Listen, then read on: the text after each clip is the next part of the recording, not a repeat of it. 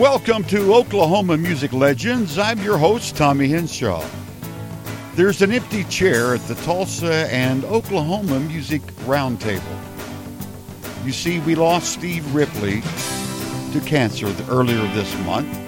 Now, you may not know of Steve Ripley or be aware of his skill and his history, but I promise you will by the end of this episode.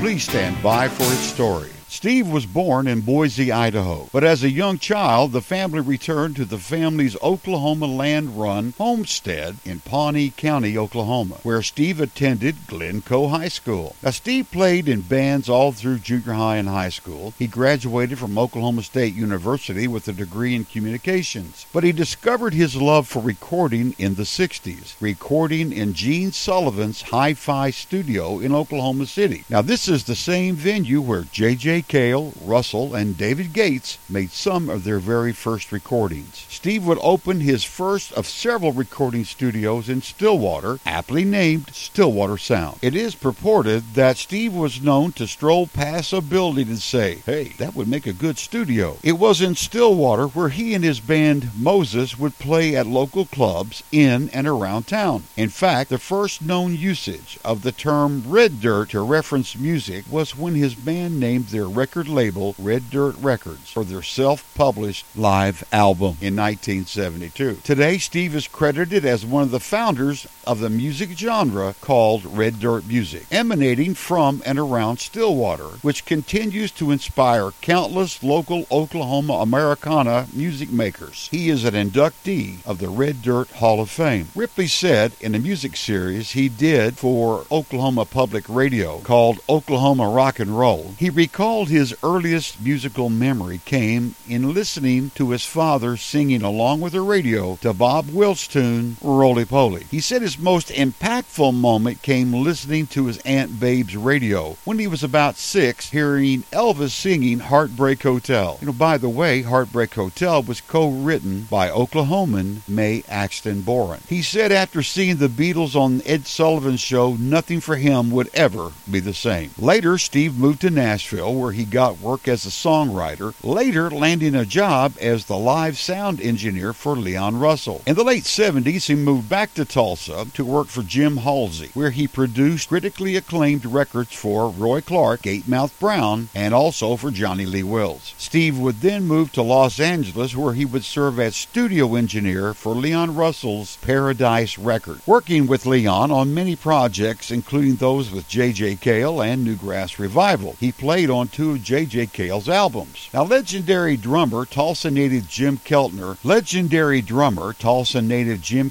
introduced Steve to one of his personal idols, Bob Dylan. Steve played guitar in the Dylan's band for the Shot of Love album and tour. In 2009, Rolling Stone interview Dylan did, he said of Steve that he was one of his favorite bandmates. Another friendship that emerged from the time he spent in Los Angeles was with legendary guitarist Eddie Van Halen. The two forged a lifelong friendship. The two of them created a company, Ripley's Guitars. Now, this collaboration produced the world's first stereo guitar. The company produced specialty guitars for Van Halen, Ry Cooder, John Hyatt, Jimmy Buffett, and J.J. Cale, just to mention a few. Steve said he remembered sitting at the console for a George Harrison recording session when Ringo Starr sauntered up, sat down beside him, and asked him, "Do you know how to run this thing?" To which Steve answered, "Well, yeah, I guess I do.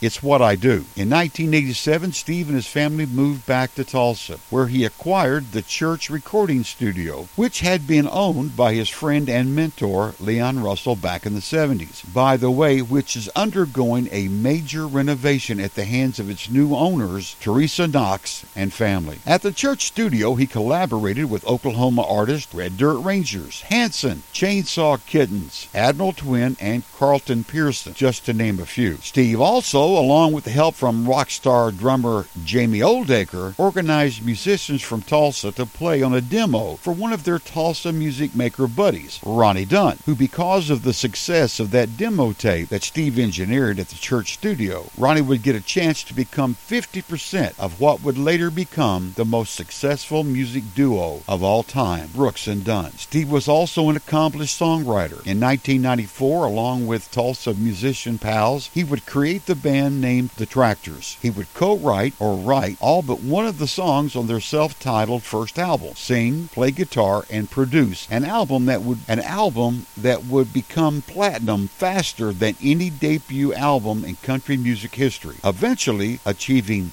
double platinum status, selling over 2 million albums. Oklahoman Tim Du Bois, who was at that time the head of Arista Records in Nashville, said he remembers dropping the demo tape into the machine. The first song he heard was Tulsa Shuffle, and he said, "I was hooked." Their debut album garnered 2 Grammy nominations, won CMT Video of the Year for its smash single, Baby Likes to Rock It. Tim said it wasn't exactly country, but it was exactly great. Steve, along with his Tulsa music pals, made up this group who called themselves The Tractors. The entire album is so much fun. If you don't have one, find you one. Hook up YouTube and baby rock it. After several Tractor albums and a solo album, Steve decided he and the family longed for a simpler life. They sold their home in Tulsa, the church studio in Tulsa, and moved back to the family's land-run homestead in Pawnee County, Oklahoma, where he developed a guitar shop, recording studio, guest house for visiting musicians. This became the new Ripley headquarters, only known as The Farm. He continued to record music, including a collaboration with the Red Dirt Rangers titled Ripley and the Rangers. In 2007, he became associated with the Oklahoma Historical Society, where he created the aforementioned radio program. He was hired as the audio archivist to engineer a collection of unrealized Bob Wills recordings. When the OK Pop acquired the Leon Russell Archive, Steve became the official curator of the Leon Russell collection. Through his illness, he carefully